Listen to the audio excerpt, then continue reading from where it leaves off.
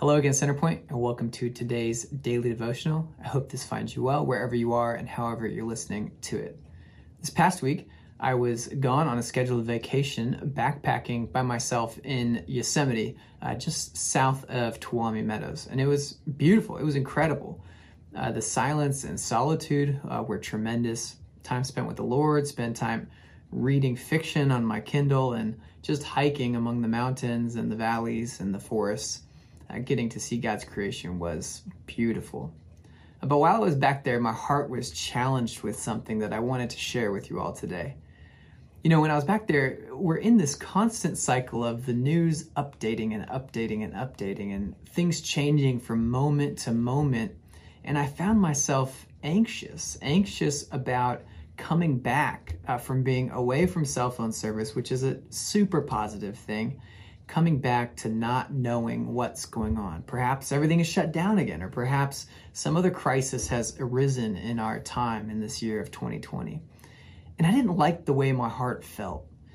I knew that I shouldn't be anxious to get those updates every moment. I don't want to be uninformed, but I don't want to be overly connected. And I think my temptation is with a phone and with working on a computer during the day, my temptation is to be overly connected and too involved in too many updates and too much posting and getting to know what's happening moment by moment.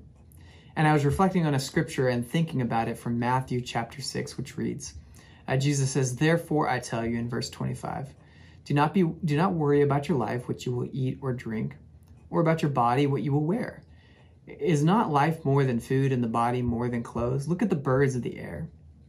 They don't sow or reap or store away in barns, and yet your heavenly Father feeds them.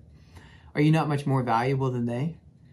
Can any one of you, by worrying, add a single hour to your life? Verse 27 again, can any of you, by worrying, add a single hour to your life? And that's what challenged me. That's what convicted me to the bone. As I was in the backcountry, I was struggling to just enjoy the silence and the solitude, to enjoy the disconnection from my phone and from media and from news updates. God convicted me that I don't want to be uninformed, but I don't want to be overly connected.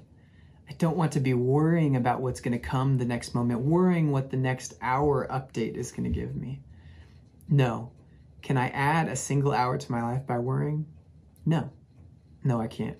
So what I did when I came home was I put limits on my phone. I now have limits for how much time I can spend playing a game, how much time I can spend surfing the internet, how much time I can spend on news apps, because I want to be more disciplined in my private life and in the way that I'm interacting with the world. I want to be informed, but I don't want to be overconnected. I don't want to place myself in situations where I'm trying to add a single hour to my life by worrying. And so I would invite you to be challenged this morning or this afternoon or this evening, whenever you're listening to it. Look at your connectivity to the internet, to your phone, to the news cycle. Are you overly connected or are you properly connected? And if you're overly connected, I would invite you to take some time to evaluate and take some time to make changes. And perhaps, like me, put limits on the amount of time you can spend on your phone and on the apps. Would you join me in a word of prayer? God, we thank you for the connectivity that phones and that the internet give us. God, that we have the world at our fingertips.